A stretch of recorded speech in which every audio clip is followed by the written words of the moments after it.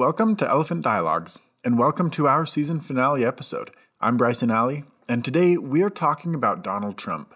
No matter which side of the aisle you're on, President Donald Trump is a complicated figure who won a complicated election. Throughout this season, we've tackled some difficult subjects, but I think it gets even trickier when our subject is a human being. Donald Trump, for example, is a man of contradictions. He won the evangelical vote by a landslide by promising to fight for religious liberty, and yet he's a man accused of multiple rapes, a man who not only admitted to, but bragged about sexually assaulting women. His business life is marred by bankruptcies, tax fraud, and a handful of scams, and yet he's one of the world's greatest businessmen with a name that's worth billions. So how do we even begin to talk about a guy like that? Today, we're not going to be attempting to cover every aspect of Donald Trump, either as a president or as a man. We will spend some time talking about a few of the different issues that often come up with President Trump, but we'll also be looking at a few different conversations and talking about the methodology behind those conversations, what worked well and what could be improved. My goal today is not to persuade you to my way of thinking on Donald Trump, but hopefully to give you some tools that will help you in your own conversations about the president. In our first episode, I quoted a statistic that 1 in 6 people have stopped talking to a family member or a friend because of the 2016 election. My goal today is to heal those divides, or prevent them from happening in the first place, especially as we get into the 2020 election cycle. My co-host today is my good friend William Farnbach. We had a lot of great discussions during the 2016 election, and I'm excited to get his perspective on this episode. I didn't have a super concrete framework planned for discussing Trump, but Will suggested a great one. Here he is explaining it. Have you ever heard of the principle of charity? No. Okay, like that sounds like a really just be nice to each other kind of thing. But this is the first to state the principle was this rabbi in 163. Okay. And he starts with saying a person does not say things without reason. And then it says, how should we set about discovering the significance which a person attaches to a given name? Let us suppose that somebody who I'm going to call, I'll call him Charles for the sake of it, makes 5 assumptions or 5 assertions about something. And it gives 5 of them. And so we act on what might be called the principle of charity. We select as a designatum that individual which will make the largest possible number of Charles's statements true. Other people call this the principle of rational accommodation, which is we have to assume that, one, that people are using words in an ordinary way. We're assuming that other people are making true, or at least to their knowledge, true statements. We assume that people are making mostly valid arguments. And the last is we assume they're trying to say something interesting. Okay. And my point in saying that is, how frustrating is it when you are in a conversation and then that conversation breaks down because somebody has assigned the worst possible meaning to what you're saying, or motives like that. The principle of charity is mostly just saying assume they have the best possible motives, assume that they're being reasonable. And once you've ruled out everything else, then you can say, oh, actually they're just being malicious. Right. You know what I mean? I love that. And I think that's where a lot of people fail in their conversations with Donald Trump is Donald Trump opens his mouth and you get people on one side who are oh, he's playing 10-dimensional chess. He's a genius running the media behind the scenes. Everything he says is brilliant. And then on the other side, you got people who are everything he says is hateful and racist. And so it's does it even matter what he said anymore? Okay. Donald Trump, the 45th President of the United States. Here we go. America has developed a culture of contempt, a habit of seeing people who disagree with us not merely as incorrect or misguided, but as worthless. We cannot solve the challenges of our time unless we solve them together. It was an opportunity to practice empathy. There's a huge empathy deficit in our culture. We don't need to disagree less. We need to disagree better. Toward what our President Lincoln called the better angels of our nature.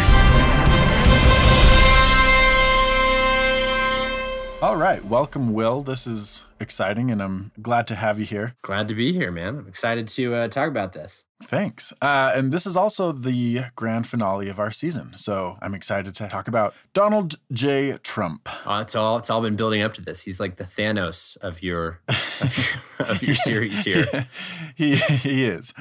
Honestly, though, he's kind of a large reason of why I wanted to do this. I mentioned in our first episode that 1 in 6 people have stopped talking to a family or friend because of the 2016 election. So I think this is really a large part of why we just need to fix something, man. We need to fix how we talk about politics, how we talk about people like Donald Trump. And I need to fix how I talk about Donald Trump.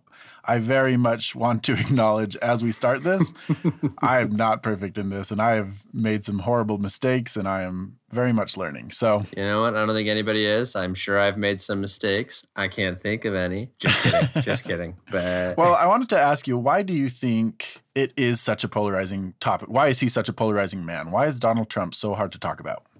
Man, like there's two sides of this that I think about here. So on the one hand, I'm not entirely convinced it's Donald Trump, if that makes sense. What do you mean by that? I think politics has been moving this direction. I remember, I've been politically, I want to say politically active. It's a ridiculous way of saying it, but like politically aware, right? Since I was, I took interest at a young age, and I feel like it's been a constant progression of getting increasingly divisive, increasingly mean-spirited. So I'm not entirely sure I buy the premise that the 2016 election was somehow like a black swan event. No, this was, the next step in the evolution. Okay. And so I don't even know if it was like that. Yeah, no, I can get behind that. I think it's interesting for me because I haven't always been politically active or aware. I think it kind of started with 2015, 2016. That's when I was in college and I was really starting to pay attention. So for me, that's when I started to notice things, I think. Right. But I agree. I think it's been, anybody will tell you that it's been getting worse for years. Right. And it's funny too, to like listen to people. I think we have a tendency to think of the years gone by as better than now, right? There's this weird fascination of this idea that like now is the worst it's ever been. Yeah. And I'm talking about in general, not just politics, but like in many, many circumstances, like the data doesn't necessarily bear that out, or like it's hard to know because you're sort of romanticizing the past. So like I seem to remember people getting in angry shouting matches over Bush Gore. You know what I'm saying? Like this isn't entirely new. Maybe it's worse. Maybe it's not.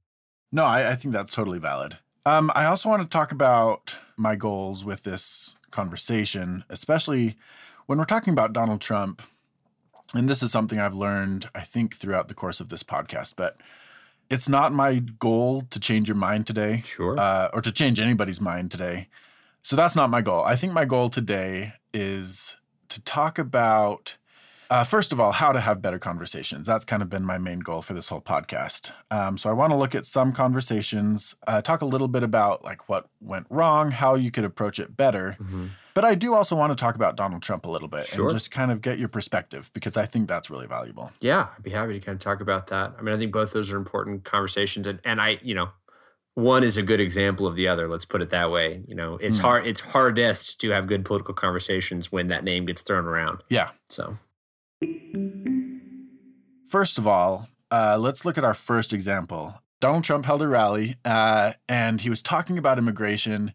And he was saying, this is a complicated problem. What can we do? We can't shoot the people who are coming towards the border. So what can we do? And somebody in the crowd yelled, shoot them. And Donald Trump chuckled and said, only in Florida can you get away with that or something like that. And the crowd laughed. The crowd cheered.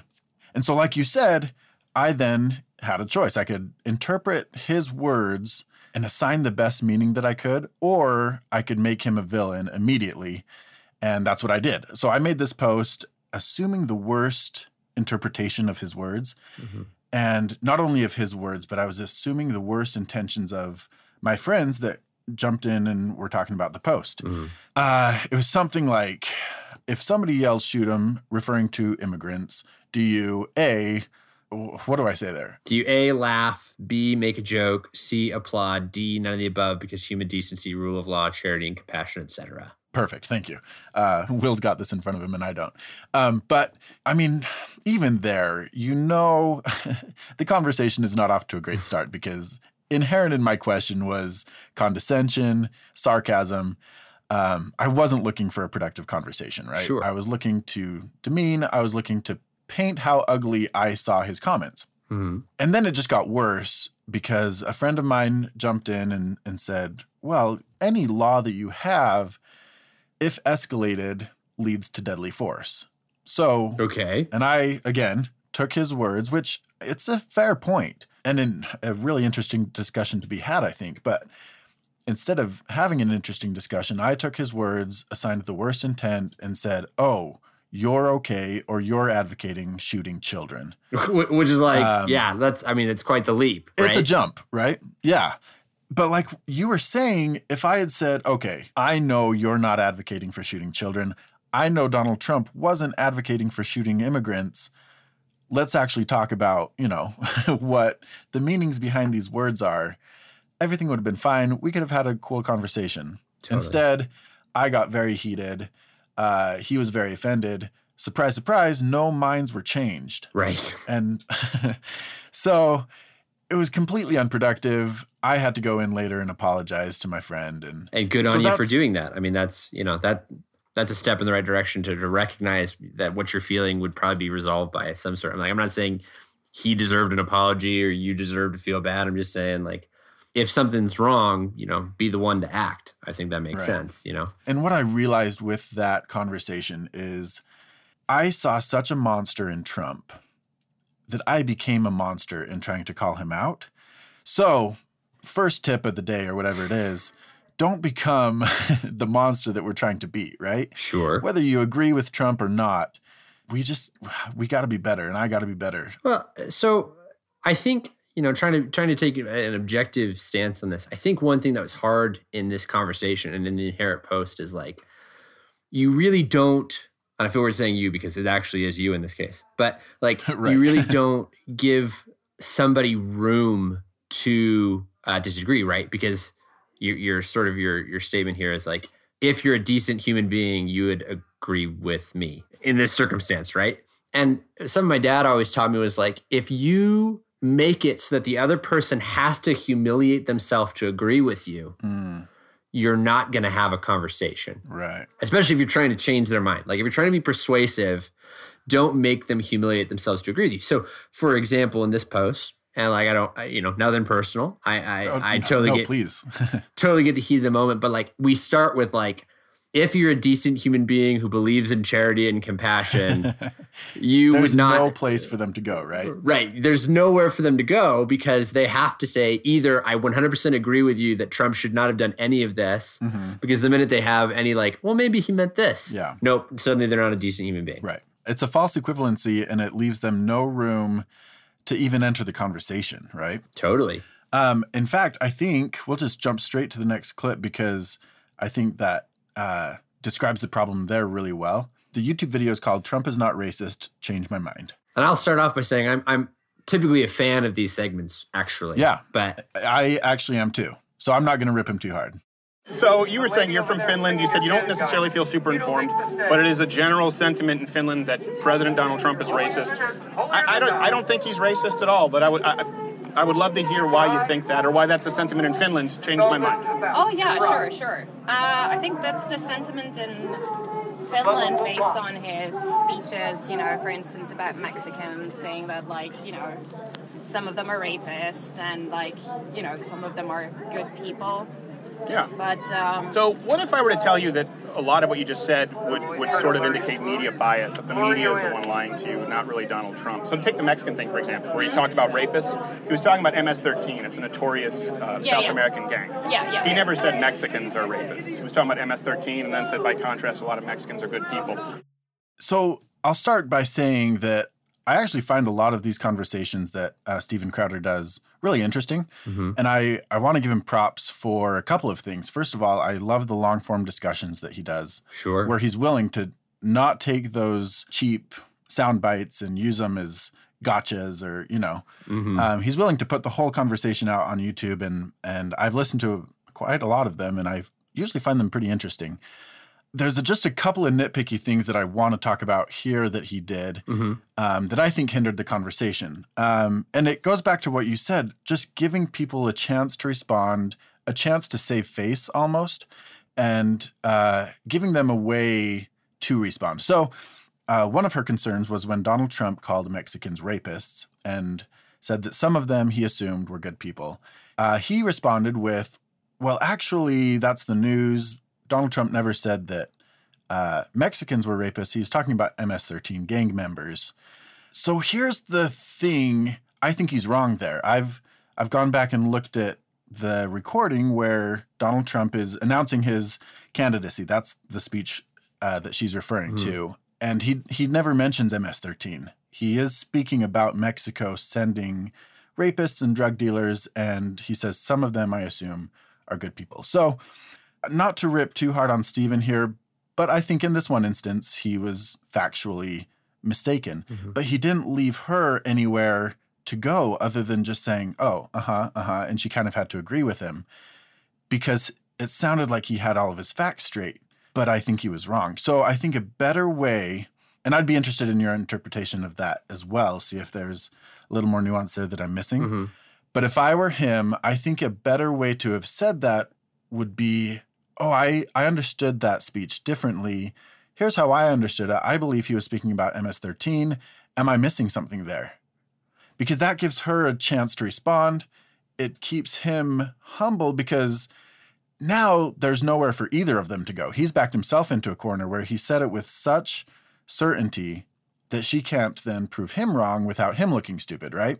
Yeah, there's some of that going on. I mean, I think this is a legal trick, right? To insert the premise into the question so that in answering it, she has to accept the premise, right? Which is hard.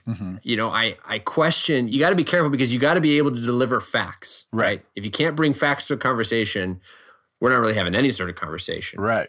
But I agree with you that to some extent, if there's some debate around what somebody meant, I'd go back to that same thing about the principle of charity, right? So what about? I'd almost ask, like, what about that conversation made you think that he thinks all Mexicans are somehow tied up in rape and the drug trade and stuff like that? Because by asking that, then she has to say, well, because I don't think he meant it when he said some are good people. Okay, well, now we're having a different conversation, right? I agree with you that if he had framed it as a question, it allows for her to respond instead of just saying, actually, no, you're wrong, and this is what he said, you know? Now, granted, if there was some sort of way to definitively prove that that's what the person like meant, and that's what's so hard about arguing meaning, and that's why I think a lot of conversation comes to like word choice, because word choice is something that you can't definitively prove. Yeah. And so without being able to definitively prove it, we can argue it until, you know, the end, until we feel like we've scored enough points. Right. You know what I mean? Like it's just completely, parallel to the argument you're having. Right. And the other hard thing about facts and getting these facts right about who said what and exactly what words, it's hard in the middle of a conversation to fact check yourself and go look up, you know, what exactly he said. In one of our earlier episodes, we talked about how to accept new facts and how to accept new information. And one of the tips I gave was set it on a shelf for later. So if she had said, oh, I didn't know that, I'll go look that up later. Or, oh, will you send me that script so I can look over it later? You know, it's kind of, it tables the discussion and moves the facts off the table. So you're not arguing anymore about the facts, but you can continue the conversation about, you know, like you said, why she thinks he doesn't mean it when he says some are good people, you know? Right. So that's a good, I think, if you're in the middle of a conversation, you do need to use facts. But if somebody pops up a fact that you're not quite sure of, you can table it and say, oh, will you send me more information on that later? Totally. Or I'll look that up. And I mean, if she had said, oh, I hadn't realized that, I'd be fascinated, you know, to understand that that's what he actually meant. That would change my opinion of what he said, you know? Right. I mean, there's something to be said about like, you have to have some instinct as to the scope of your conversation. And by that, I just mean like, can we in the conversation we're having right now definitively prove what this person meant? Right. The answer is probably not. Yeah. And so if we can't, there's no reason to keep discussing it. Right. I mean, you kind of talk about it as putting it on the shelf. I would say like, let's just admit that neither of us know for sure. Right. And talk about things that, you know, we can answer between the two of us. Right. I was going to ask you if you think Donald Trump is racist, but I want to preface that because I think the term racist is a meaningless word at this point. Totally. Because as soon as, I mean, we all know that being racist is bad. So as soon as it's brought into a conversation, we kind of put on blinders and we can't see the meaning behind the question. All we hear is the word racist, and we say, nope, I am not that because I know that's a bad thing, you know? And you can, Right. So instantly it shuts down conversation. So I think that's the other nitpicky thing that I had about this conversation that Steven Crowder had. Is Donald Trump racist? From the get-go, it's just challenging a debate, and it's turning people off, and people are making instant assumptions. Mm-hmm. I think a better question would be, okay, we all have some level of inherent bias, right? That's what racism is. We all kind of have prejudices. I don't know if that's possible to avoid as human beings, right? Yeah.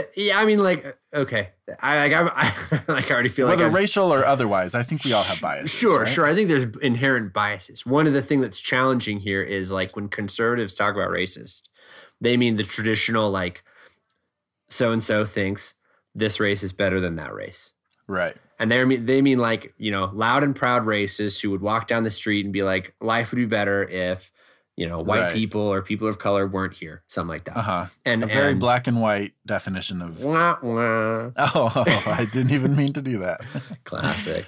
But at the same time, I think those on the liberal side would view more about like any degree of bias is racism. Right. Or I think kind of the new definition on the left, and you could, you know, not that you're on the left, you're more left than me, but right. But I think that the way I've seen it now is racism to the left is anybody who doesn't accept that their biases are their primary drivers and isn't willing to constantly check themselves for that. Right. That's a racist. Right. That's what I've sort of noticed is like, you're racist if you don't think you're racist.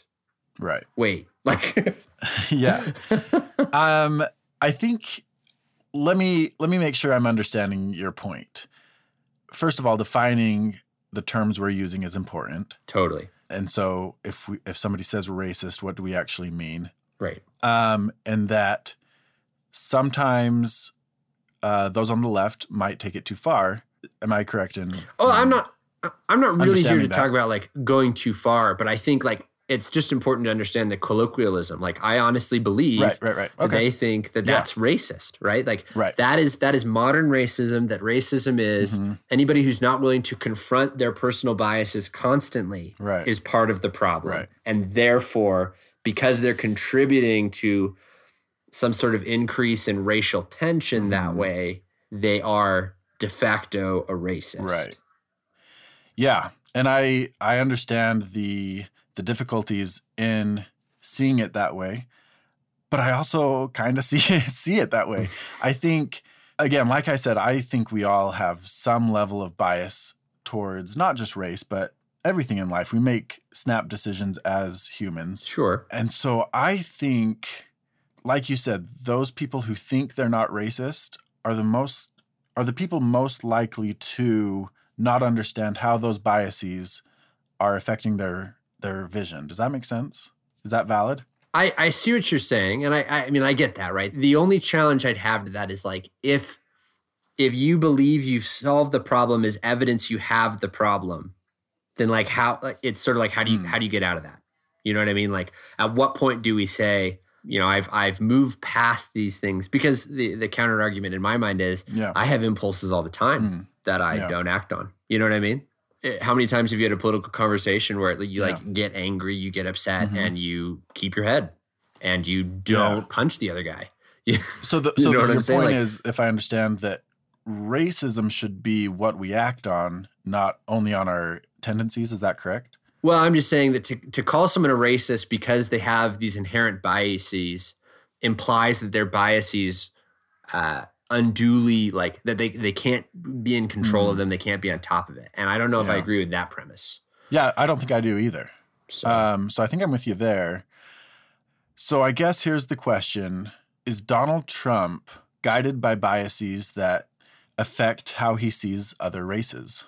And I would say I'm not convinced that he is. Okay. I'm not convinced that he is.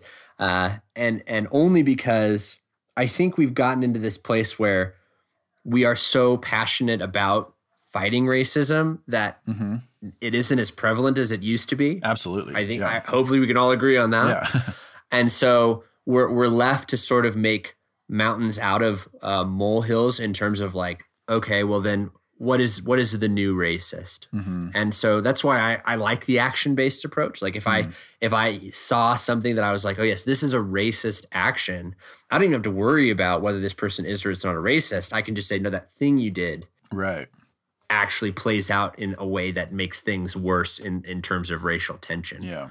And that's the other trick that I'd say, like, in terms of making a political conversation successful. I'm going to tie this around here real fast. Somebody pointed out to me, like, if you tell someone you're a racist, they can just say, no, I'm not. And like, where do you go from there? Yeah. But if you tell them like, hey man, like, can't help but notice you always walk on the other side of the street when a person of color is there. Yeah. That's racist. Yeah. You're not debating it anymore because the person, you can't prove that a person is or isn't like motivated by a certain thing, but you can point to an action and say, 100% dude, like that's a racist thing. Yeah. Whether or not you are actively racist, I don't know. Whether or not you actually think you have something to be afraid of there, different conversation, but that's pretty racist. Yeah. Like, no, I think you know what I'm saying? I think that's a great tip. And thanks for bringing that up. I think the more we can keep our criticisms or our praises focused on actions instead of labeling the person, I think that would help a lot, because you can say, let's look at his quote unquote Muslim ban. We can, it's too hard to answer the question of, is Trump racist? Because we don't know what he's thinking, right? We don't know what is in his heart. Right. He's either a nut job or a 10-dimensional chess player. I mean, who knows, right? But we can look at that action and say, oh, this brings up questions for me, and I'm concerned about the way that you're treating certain races or certain religions. Let's talk about that. Sure. Right. Yeah. I mean, if that's an example, then that becomes much easier to dissect than who is this person. Right. And I think just at a broader level, I think that's another problem with Trump. If we try and talk about him as an entire person, as an entire being, he is so multi-leveled, like you said, like any human. He has good things and he's got bad things and he's got flaws and he's got strengths. And so it's really hard to boil that all down to who is Donald Trump. Is he good? Is he bad? Sure, right? Especially since we're not privy to a lot of it. I think that's the other thing that's so weird is like, and we do it with all public figures, not just Trump, but we somehow take that their minimum public appearance, and I'll say on both sides of the aisle, and you know, really anywhere that the public eye is a thing, like, do I doubt for a second that there are teams of publicists and coaches like helping people build the image they want to have? I mean, people always talk, oh, Trump's going off script. I'm like, is he? Or is this the script? Like, I don't know. Yeah. I will say, looking at some of his actions, I see areas of concern in some of what he said, some of what he's done, some of his policies. And I agree. I don't know what is in his heart, what he's saying to get a rise out of the media, which everybody knows he loves to do. I love watching that happen. I'll admit that right now. Yeah, yeah. And what comes from his heart. So do we want to some like back and forth a little bit on the specific actions we think are or aren't racist? I mean, is that part of the conversation you want to have? Or? Sure. One thing I've started doing, I have a list of things and specifics that I cannot support about Donald Trump. Okay. And I know that's a little extreme for some, and it's a little, I have to be careful that I'm not looking for things to add to that list. But I've gotten that question enough that I didn't want to be caught off guard and not have a reason. So anyway, I have a list. I'll link to it in the show notes if anybody wants to go through it and read it. But there's some specifics there. I think his Muslim ban is one of those reasons. I know he's made comments about an American judge being unable to preside over a case because of his Mexican heritage. Mm-hmm. I think a lot of the specifics, I think the one that the girl provided in that conversation with Stephen was a legitimate example where he said Mexico is not sending their best people. They're sending their rapists, their drug dealers, and some, I assume, are good people. Mm. I don't know what his intentions were. I don't know if he misspoke, but those words by themselves, I see as problematic. All right. I mean, it's hard to not say like just I don't. Right. No, but I think, you know what? There's got to be a way to say that, though. I think what you're trying to say, I don't know, there's got to be a way to say, cool, I think we see things differently on that. And Well, I don't know. And the big point is, like, if I could offer some more supporting evidence, right? Something along the lines of, like, do we have any evidence that Trump has, like, turned down people for jobs because they're Mexican? Does he not?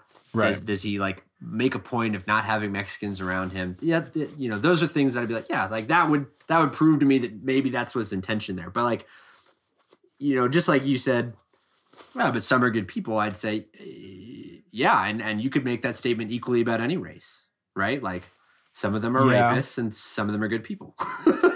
Yeah, I think that's true, but the way he said it, and this is maybe why it's problematic to me, he set up a standard and he set up an exception. And his standard was they are rapists, they are drug dealers, and then the exception was, and some, I assume, are good people. So a couple of those words that he used, some, meaning not all or even not most, and his I assume, meaning I don't know for sure that they're good people. I'm assuming, So a couple of those things, just the way he worded it, might have been a mistake, might have not been as eloquent as he would have hoped.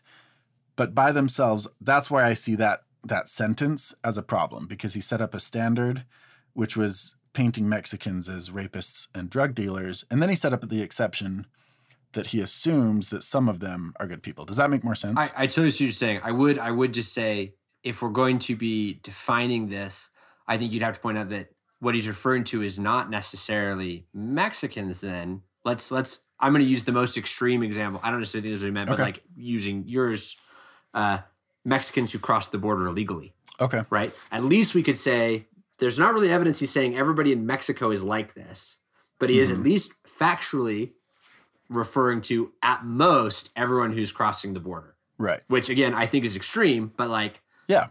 No, I think that's a fair assumption. I would just counter with the statistics really don't bear that out, in that immigrants are far more peaceful statistically than native-born Americans. Sure. And I'm not saying that like he's right in saying that. I'm just saying, like, if we're going to impugn that he's referring to a group, I think it's fair to say the group he's referring to is not all Mexicans. The group he's referring to is just everyone crossing the border. I think that's fair. Which would still be mean and nasty. Yeah, I'm saying that's not mean and nasty, but I'm saying it's certainly not a slur against all of Mexico. I want to talk a little bit about the media, because Trump's made it a big deal, labeling them fake news, calling them out on when, they're objectively wrong. What is the media's role in this whole conversation? Okay, so I am a firm believer that media is biased. All media is biased. Same. For them to pretend they're not is ridiculous. We're left with just, which one tells me the things that I inherently believe or want to hear? Yeah. And then I go with that. Yeah. I saw that a lot when the Mueller report came out. Right. There was, and admittedly, that one is kind of hard because it's so long, and in some instances redacted, let's be fair. Yeah. But very few people have actually read it. And so we're relying on these pundits and these news anchors who say they've read it, or senators, we're just relying on people's interpretation of it. And yet they're so completely opposite, Well, and it's so weird we rely on it because we all acknowledge that they're crappy at it. You know what I'm saying? Yeah. Like everybody knows the news is the worst, and yet we don't actually take the time to go read the sources, Right. One interesting thing, this is some marketing research I was doing sometime. Consumer confidence in reviews. I mean, even just like reviews about like a jacket, right? Right. Consumer confidence in reviews is at an all-time low. We all acknowledge that people buy reviews or that companies write their own reviews. Like, we all know that happens. And yet, consumer reliance on reviews is at an all-time high. Like, if you don't have a certain number of reviews, people don't take you seriously. If you don't have a certain number of like bad reviews, people don't take you seriously. And I'm just like, this is like the weirdest phenomenon. And I think you see it in the news as well. Like, I know that you're not giving me very good information, but I'm still going to use it.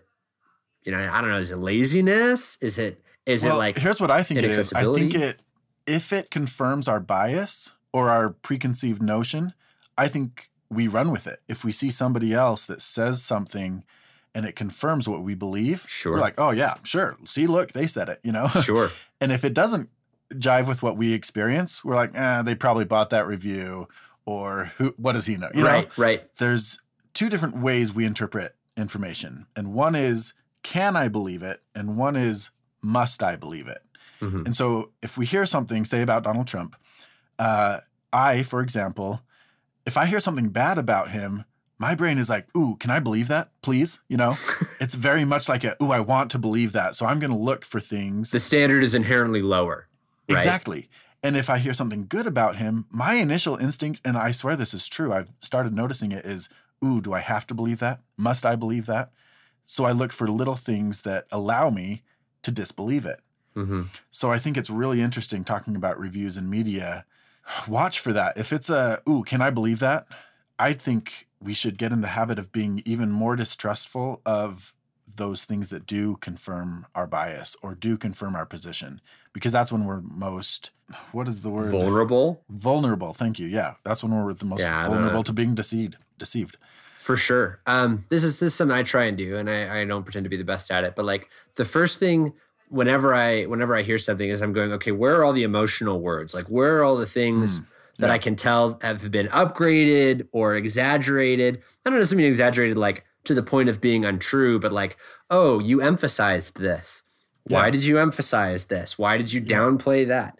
In a good magic trick, there's always this thing. You can always tell when the actual trick is going to be done because the magician is really working hard to focus your attention somewhere. Right. The distraction. Yeah. Well, I mean, it's like the pledge and then the turn and all that stuff. Oh yeah, I've seen The Prestige. I know magic. 100%. But like, if you have that mentality of like, wait, if I'm being asked to feel a certain way, right? Especially outrage with like the media, exactly. That's a huge point. And I think that's a huge thing to understand, especially when we're talking about Trump, because we know that there are organizations, American and otherwise, we know the Russians had a huge part in a disinformation campaign and pushing this outrage machine, trying to divide us as Americans, right? So just be really, really careful of memes that oversimplify things and promote outrage, or articles that, like you said, use those tricky words or those emotion-filled words. Yeah. And let me tell you the most frustrating thing that happens when I see people post these memes.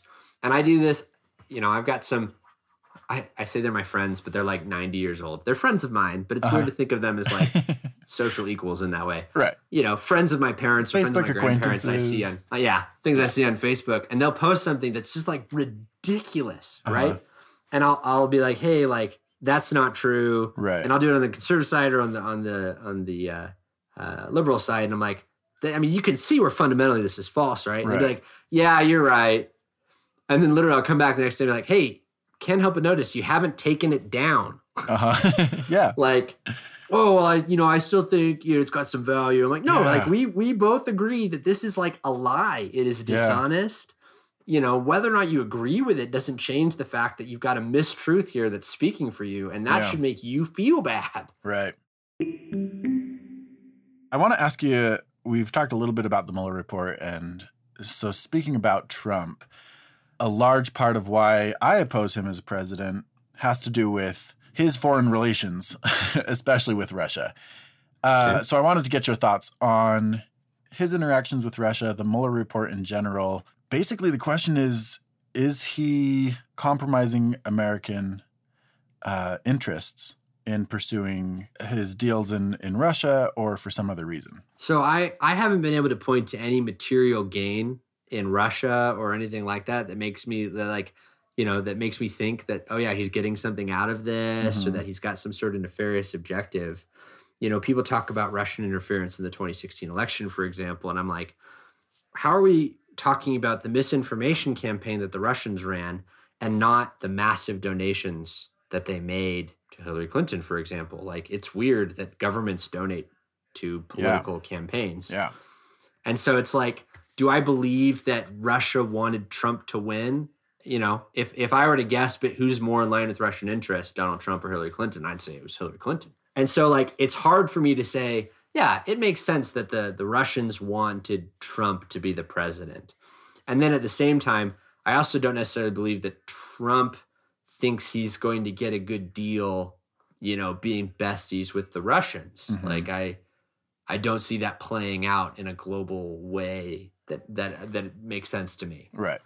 And so, no, I don't necessarily think that Trump's interactions with Russia are compromising American security or proof that he's selling us out to our enemies. Mm-hmm. I just don't buy that yet. Have you read the Mueller report? As much as I can, right? I mean, it's a long one. I've not finished it either. I'm somewhere in the middle. But I am trying to read it. I think it's clear that there was no collusion that we know of as far as Donald Trump working with the Russians. I think what is clear is that the Russians did want him to win for whatever reason. I don't know what all the international details are. What about it makes you think that they wanted him to win? Like, I could see them having a massive campaign to make, Americans hate each other.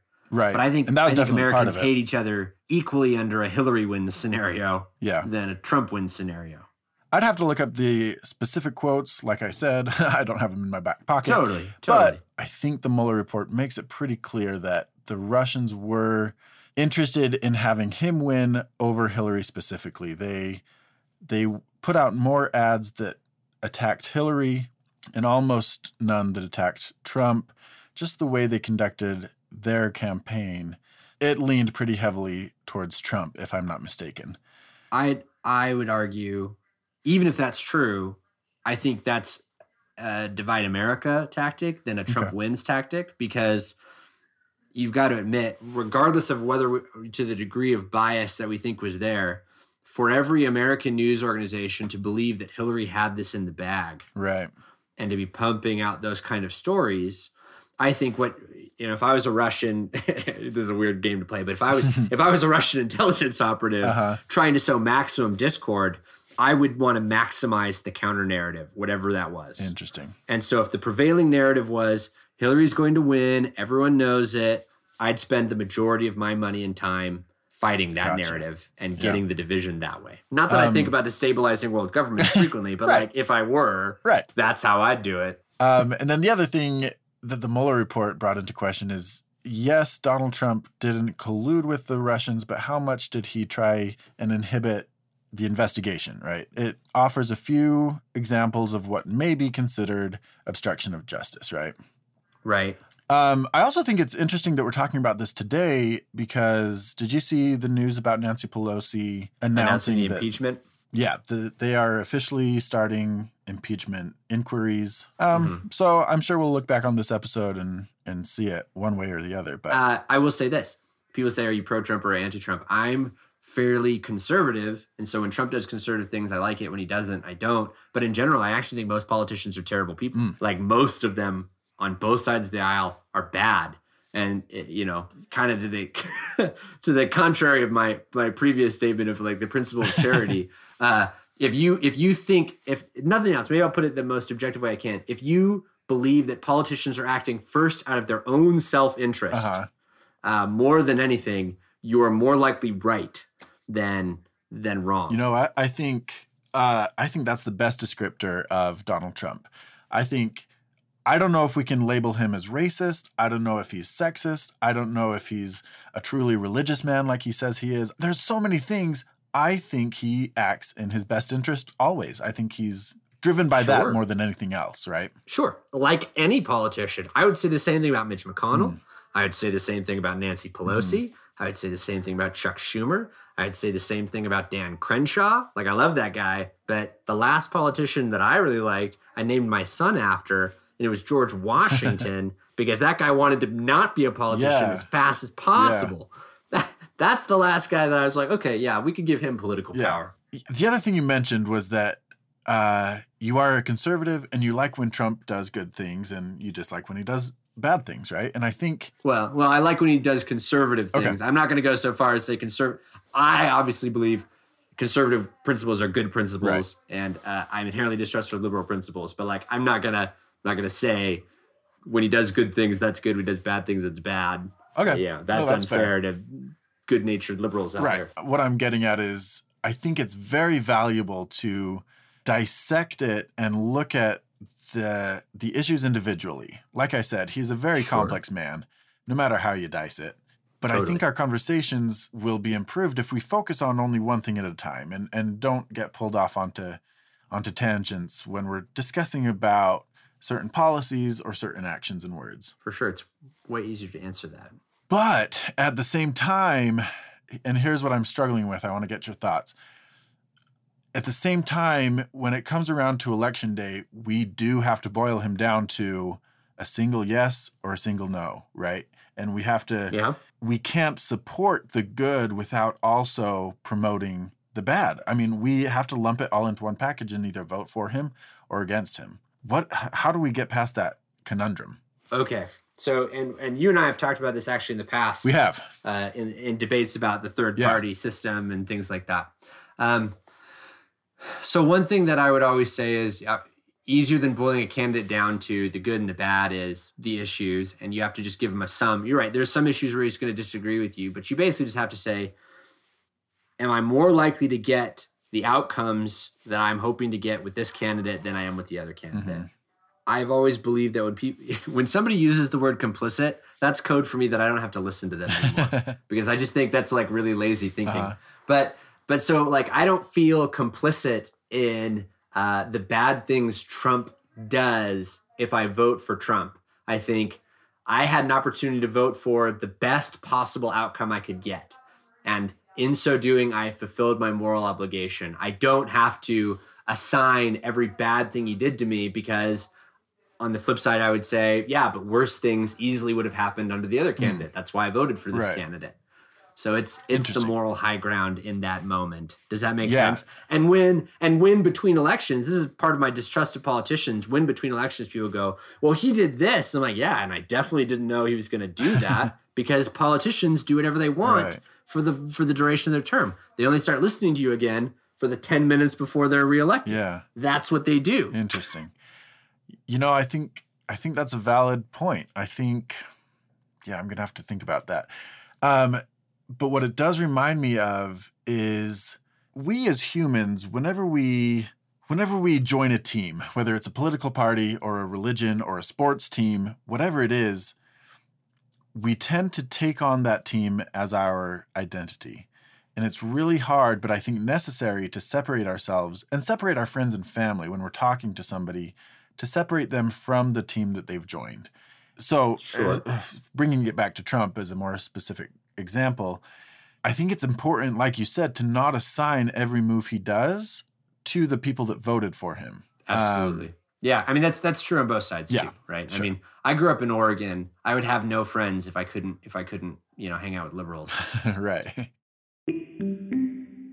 Are there other things that you'd like to discuss? If we're talking about Trump, what are some of the biggest things that can't be left out of the conversation? I think the big thing, if you want to talk about Trump, you have to talk about the attitudes that people have that led to somebody like Trump being a fit. A lot of Republicans will say, well, if you'd have picked anybody but Hillary, I might have voted against Trump. Right. So there's half of it. But like certain things, I think the conservatives have gotten really lazy labeling everything as like a response to political correctness. But I do think that there is something along the lines of like, you need to understand that when people feel like they're not heard, they go to somebody who, if they feel bullied, they are more likely to bully back. Right. I think I talked to you about this before. It's like, I think it's funny sometimes that liberals complain when Trump acts like what Republicans think liberals act like. Does that make sense? Yeah. And again, I'm not saying either of those are factually accurate, but like there's a certain amount of, hey, if we've changed the political game, don't be surprised when that comes around and bites you. Yeah. And so, one example is this like kind of cult of personality around Donald Trump that people are enamored with him. I would argue the most recent president that people were so enamored with that like literally didn't matter what they did, I'd argue was Obama. Right. Most admired man. Yeah. He was absolutely admired. And so a lot of people voted for him. And so like, hey, if that's the game, if that's the game the ref's calling, don't be surprised when the other team plays it. And that's always my concern politically when we're like, well, my guy's in power, so let's hand him more executive power. I'm like, 10 minutes from now, the other guy's going to be in power, guys. Like, don't be surprised. And so I would say I would invite everyone to be more conservative in that respect of just recognize when your tactics seem to be the ones that are winning, then the next guy who wants to win is going to adopt them. I think, honestly, that's one of my biggest fears with Trump is the pendulum just swings wider, and as he pushes a few things, pushes a few more executive actions, as he pushes liberals further and further away through his insults or his brashness, his calling it like it is, whatever you want to call it, I fear that we will swing further the other way, and it'll just keep escalating. And I mean, I'm a huge proponent of returning to the center, but I'm a centrist, so. Right. Well, and like, I don't know. I agree with you to some extent. I would say if you're looking at Trump's strategy right now and the Republican strategy in general, there's a degree of look how crazy and unhinged liberals are. And I think often liberals play into that narrative unintentionally, right? You got Maxine Waters saying something. So like sometimes I look at Trump and I go, you just said something inflammatory. Oh, look, they took the bait. Like, you know what I mean? And so like, do I think liberals are inherently like that? No, but I do think that like, be aware that that's part of the strategy. Mm-hmm. And so I'd say to liberals, don't take the bait, and you look way more sane by comparison. Because you do have Republicans saying outlandish things to try and broker a reaction. Right. And that's, not a good tactic either. But, that's the game the ref is calling right now. Let's talk about underlying attitudes that I think were there, though. I think one where Obama was incredibly globalist in mindset. I think you had a lot of Americans feeling left out of that conversation, and they wanted more focus on the United States, which is why America First became a thing that Trump said. And what were different ways that played out? The United States disproportionately contributing to the United Nations, disproportionately contributing to NATO and things like that. Like, those are all things that Trump has taken on, whether or not for the right reasons. Right. I don't know, but those are attitudes that, I almost feel like I'm advising the next liberal candidate here. Hey, like, be aware. That's something you have to have an answer to, because I would say, regardless of what you think about Hillary as a person, I would say the election proves that there are some key issues that Hillary didn't have an appropriately representative stance on. And one of them was, hey, like, we need a president who focuses on the United States. And I'm not arguing for isolationism. I really hate tariffs. I think that's terrible policy. I'm a huge fan of Milton Friedman. But there's some underlying motivations there. And I think if I were to have a further conversation on Trump, I'd say, let's sit down and say what every conservative American would probably say they did like about Trump that wasn't just a reaction. Like, what did they want to see? Okay, a lot of them feel like, unemployment was getting too high and that they weren't the president's priority. I think globalism is one that Americans, like, I think that the left has overvalued how much Americans wanted to think of it as all one world government kind of stuff. Socialism is another great example. I think that the more extreme that we go down that road, I think there are plenty of centrists and people who are moderate Democrats who are going, that's a bridge too far for me. And I think Trump dials in on that. And I think that's what he taps into. The Affordable Care Act, right? Whether or not you think that was the right thing, apparently enough people thought it was the wrong thing that the other guy won this time. I think religion is another aspect of that, where throughout the Obama years, and this one is particularly interesting to me because Obama was a religious man. He was a Christian man, and yet there were a lot of Christians that felt ignored and forgotten. And I think part of that are the strides that the LGBTQ community made in his term. I think a lot of it just comes down to, like you said, religious people felt ignored or forgotten or whatever it is, which is why Donald Trump was able to capture the evangelical vote in the way that he did, even though he doesn't exemplify evangelical principles, right? Sure. And again, this sort of goes to that. Does Donald Trump exemplify evangelical principles? Is not really the question. Does he exemplify them more or less than his opponent? Right. Because that's gonna coalesce the group on one side or the other. Again, because we're only allowed to vote for one candidate. We've talked about ranked choice voting and all that, and I have strong opinions about how the math of the equation really affects those things. But that's neither here nor there. But you got to do the calculus on, like, people are like, oh, like the religious right supports him. I was like, does the religious right support him, or did they just not support his opponent? Right. And then that's who they were left to vote. Right. I think there's a big conversation to be had right now about the role of religion in morality. I would say, and listeners, feel free to chime in and disagree with me. I would say the left would appreciate government and civics to be where people learn their morality, and the right still think that home and church is where people should learn their morality. You know what I mean? Like, inherently, there's nothing like inherently insidious in either of those statements. Right. So I'm trying to be as objective as I can. No, I think that's a fair. But that's the discussion. So if you think schools are where we should be teaching people about LGBT identity and things like that, you are more typically on the left, and the right is really not down with that. And so there's a hard swing there. Yeah. And I think it's important to be honest when we go back to that principle of charity. Make it objective. Really say, what is it about the situation that made religious people jump to one side or the other? Or what is it about minorities that make them jump to one side or the other? One thing that really has become common, and I would say this is a Democrat, right? A Democrat said this originally. Ask not what your country can do for you, but what you can do for your country. I see a lot of articles around like, why are people voting against their own best interests? I was like, because the opposite is 51% of the people stealing from 49% of the other people. That's just how that works. Like, we can't make that the basis of our conversations, but you do have to have certain principles that you're going off of. Right. And so it's handy to sit down, and maybe that's something you do if you do another podcast, is you say, well, on the issue of morality, what does the left say is the best way to build a strong social fabric and teach moral principles? And what does the right say is the best way? And when you know those differences, it gets a lot easier to predict which way people are going to go on certain issues. We talked a lot about that in one of the episodes recently, talking about moral foundations and how people see the different issues.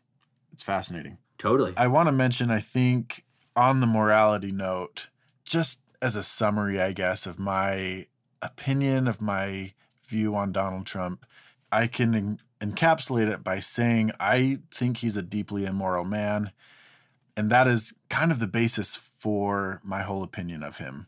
And I'd counter by saying almost not that Republicans think he is a moral man, but almost more like, of course he's immoral. He's in politics. That's so depressing to me. Is there not a better option? I mean, have you seen one? Has one come up? I would say I can theorize that a better option would exist, but until one does, and like you mentioned, theoretical. We talked about this a lot last election because I felt that I had found a better candidate. We talked a lot about Evan McMullin and third parties, and that's a whole nother conversation. It's an interesting one. So let me put it this way: what is a moral decision in politics? Right? I think this would be a good thing to say. You talked about Trump's deeply immoral. I would argue the moral decision that you make in politics is not whether or not you can support the sum of who this person is or anything like that. The moral decision is, in supporting this candidate, is it more likely that I will get more of the outcomes that I think are better for this country than not? And if the answer is no, that's an immoral decision. If you don't think you're going to get the best outcome. See, to me, that sounds like a selfish kind of like, will this benefit me, or even will this benefit the country? I don't know if that should override what is morally right or who is morally correct. Baked into the assumption of morality in this case is the idea that like moral behavior wins long term as opposed to immoral behavior. So I don't necessarily mean like best for the country as in like gets our unemployment down and makes the stock numbers go up. But I do think like if you legitimately believe, and I'll use a liberal position on this, if you legitimately believe that that the public sector has the moral duty to be the moral educators of society or to be the moral standard of society, like you better support candidates that make that more likely. You know what I mean? Like if that's your moral stance here, then like the most moral thing you can do is whatever candidate makes that most likely. Now, again, it gets really hazy because we start getting to the ends justify the means. That's not what I'm saying. Don't shoot the other candidate. Right. But you've got to look at the sum of the issues they support and go, which one gets me the closest to what I think is ideal for this. And where you I think you're seeing selfish. Just I'm saying I think the founding fathers made a big point of saying everyone should make a moral stance when they go to the ballot. They should morally ask themselves what's going to be best for this nation in the long run. Right. And that's why, I get really uncomfortable when people talk about, keep your morals out of our laws. No, man. Yeah. That is exactly why I vote. Yeah. Because I'm not a politician who has to be some sort of weird moral objectivist in order to have this conversation. Like, if I legitimately think that this policy is going to give me a moral outcome, like I should support that policy. Yeah, I can agree with you there. Well, anything else you wanna touch on before we wrap this thing up? No, man. I mean, love what you're doing. Thanks. I hope what I said was helpful. I hope nobody comes after my job for it. I thought about that for a second. It's like, wow, like, did Bryson really have to like import a Trump, a potentially pro-Trump person into his podcast from out of the state of Utah? Though, I find that people are really uncomfortable talking about it and supporting their position on either side. They don't like, or they don't know how. I don't know what it is. I've talked to some people who have said, I voted for Trump in 2016 and I will vote for Trump in 2020 probably, but I would never tell anybody about that. Or I would, if a pollster calls, I would absolutely tell them I will not vote for him, and then I'll go vote for him. And I think it's really sad that we've gotten to that place where we can't even discuss it, And so that's right.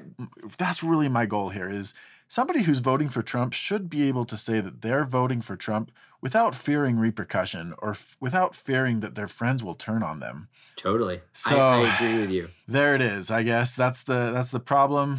I'm not sure what the solution is, but I really, really appreciate you coming on and talking about this. I'll tell you this. I think you're one of the smartest guys I know. So I really admire you and really respect your opinion. Well, I appreciate that, buddy. That's high praise coming from you. Oh, thanks. And I really respect that you've not just looked at something like this and said, wow, that's nuts. But you're like, all right, maybe I can try something to, move the needle and help out in some way. I mean, that's really admirable. Well, thank you. We disagree on some things, but I think we're totally in agreement that action like this is exactly what needs to be had. Thank you. Oh, before we end, I almost forgot. This segment I call I've Got Good News and I've Got Good News. Do you have anything cool going on in your life that you want to share? Shout out. I would just say this one. My youngest son is having his first birthday this weekend, and I love every minute of that. That is amazing. He's a great kid, and it's fun seeing, he's got an older brother and seeing them play and get along. And honestly, that's why I get involved in anything political at all, is I'm just like, right. What world are we leaving behind? Right. That's awesome. Congratulations. Thanks, man. What about you? What's your good news? So I don't have a son, but I do have a library card now. I went to the library this week and I got myself a library card. And it's been probably, 10 years since I've had a library card. You know what they say? Having fun isn't hard when you've got a library card. That's the most fundamental lesson I learned as a child. Awesome. Anyway, hey, good on you. Thanks. I've gone to the library. I've checked out a couple books, and I'll wrap this back into politics. One of my favorite books is called Love Your Enemies, and it's by Arthur Brooks. And at the very end, he spends the whole book talking about how to better engage in politics, how to understand those with whom we disagree. But at the very end, he says, you know what? One of the healthiest things you can do, take a break. Step away from politics for 3 months. I promise nothing will change. It'll be there when you get back. I have loved this project. I've learned so much. I'm excited to take a little break now. I'll be spending some time at the library, going to read some books. That's awesome, man. Hey, did your library go feeless yet? Not that I know of. I think there are fees when I keep my books too late. Are there libraries that are feeless?